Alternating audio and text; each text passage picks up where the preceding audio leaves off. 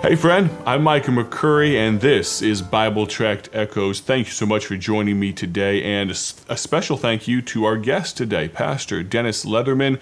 We've been talking about obstacles to soul winning, obstacles to being a witness. Christian friend, we all must be a witness. It's commanded in the Bible. You'd think, Brother Leatherman, his last command should be our first priority, wouldn't you? Well, you've given us to this point, Monday, Tuesday, and Wednesday, you've given us 4 different obstacles. Let's see if my memory serves me well. We started on Monday with a lack of assurance. That's an obstacle. If you don't know you're saved, it's going to be hard to tell other people about being saved. Then we went to, locked up by fear. And as you mentioned, that could be the biggest obstacle for most Christians. Then we talked about Lucifer's opposition. The devil doesn't want to see people come to a saving knowledge of Jesus Christ. And then we talked about living in my comfort zone. We like to be comfortable, especially us first world Christians. We greatly enjoy that. I was over in Burma, Myanmar, not long ago, where Christian brothers and sisters, some of them living on a handful of rice every other day. Not quite as comfortable as we are here in America, but somehow they're also better Christians and better witnesses in a lot of different ways, and it was convicting to me. Brother Leatherman, you've got a couple more things to share with us as we dive in. Tell us why, or tell us what kind of obstacles might keep the Christians that are listening right now, might keep them from being a witness. Sure, and I think this next one, particularly maybe for us Americans, may be a bigger issue than we realize. But I put it this way: having a loaded schedule. In other words, we're just too busy. You know, we got sports, the kids have the games, we got stuff at church, we got work, we just have everything. I don't know what your schedule's like, but mine is just slammed. It's every night, every day. And so sometimes if we're not careful, that schedule will reflect the fact that we have priorities out of whack. And we tend to schedule in the things that maybe aren't the most important thing, and then the other things kind of get pushed aside. And so I think what we need to do, if we're serious about this matter of being a witness, serious about soul winning and being involved in other people's lives, of course we can always witness as we go about our schedule. Let me back up here a little bit. You know, we can share the gospel as we are doing our shopping, as we're sitting watching a game. But I think it's wise to schedule some time every week where I focus on sharing the gospel with people in my community, maybe a neighborhood or certain folks. I make an appointment. I want to sit down and talk with them. It's kind of like I have a preacher friend of mine that lives downstate, and every time we talk, and this has been going on for about 25 years, nearly and literally nearly every time we talk, we'll end our conversation with this: one of these days, we got to get together and have lunch together. Well, that started 25 years ago. You want to guess how many times we've had lunch together?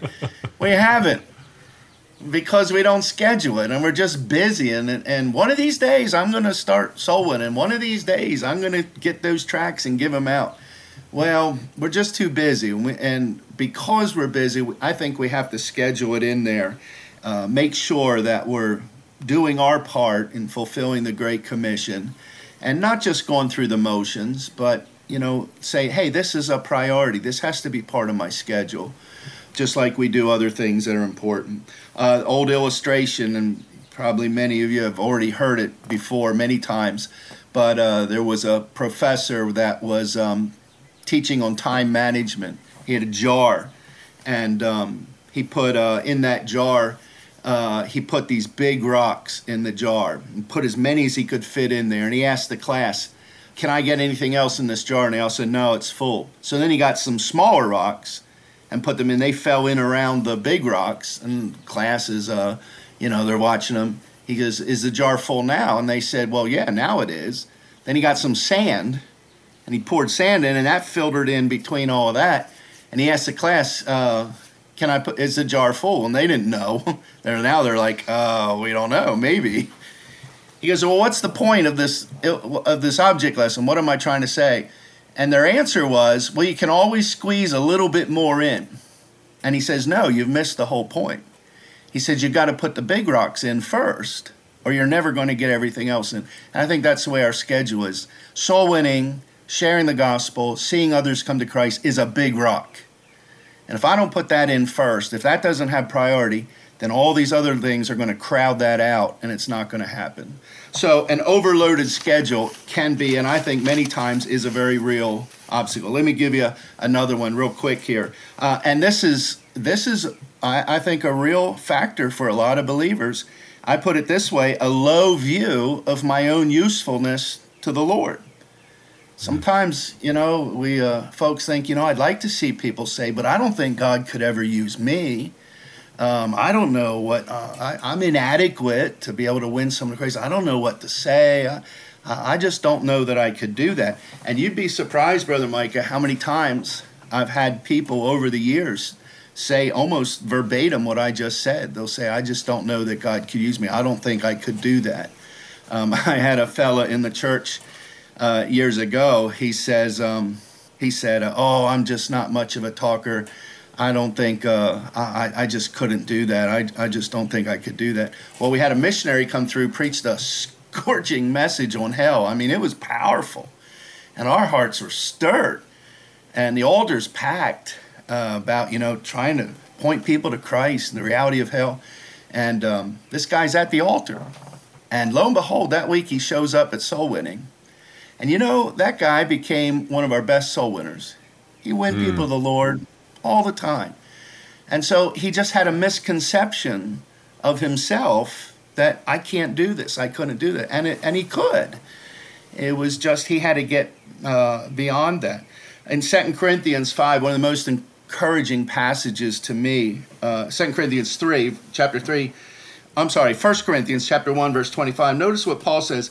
He says, God had chosen, verse 27, God had chosen the foolish things of the world to confound the wise. God hath chosen the weak things of the world to confound the things that are mighty, base things of the world, and things which are despised. And God specializes in using people who think, I can't do anything for God.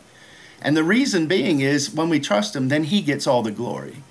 It's not how many souls I've won, it's how many souls God has used me to bring to Christ. And so the greatest ability is availability. I heard a preacher years ago say that. If you're wanting to hang a picture up on the wall and you don't have a hammer, the hammer's not available. You got to put a nail in the wall to hang the picture up. You take your shoe off and use the heel of your shoe to hammer that nail in the wall so you can put the picture up if the hammer's not available. Now, a hammer's ideal, but if it's not available, you use what's available. And I think God's that way. I might not have the highest IQ. I might not have a Bible education. I might not have the whole New Testament memorized.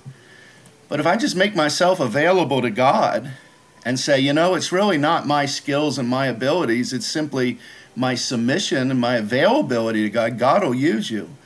And I think sometimes the things God has done here at Mountain Lake, and I just look at myself in the mirror and think, what in the world? And, I read this passage and say, it's God doing it. And so this low view of ourselves. I heard a preacher years ago and a good guy, but he used to brag about his IQ, how high his IQ was. Every time I heard him preach, it was like I was discouraged because my IQ wasn't half what his was. And I thought, man, God could never use me. And you know what? I found out it's not my IQ that makes me usable to God.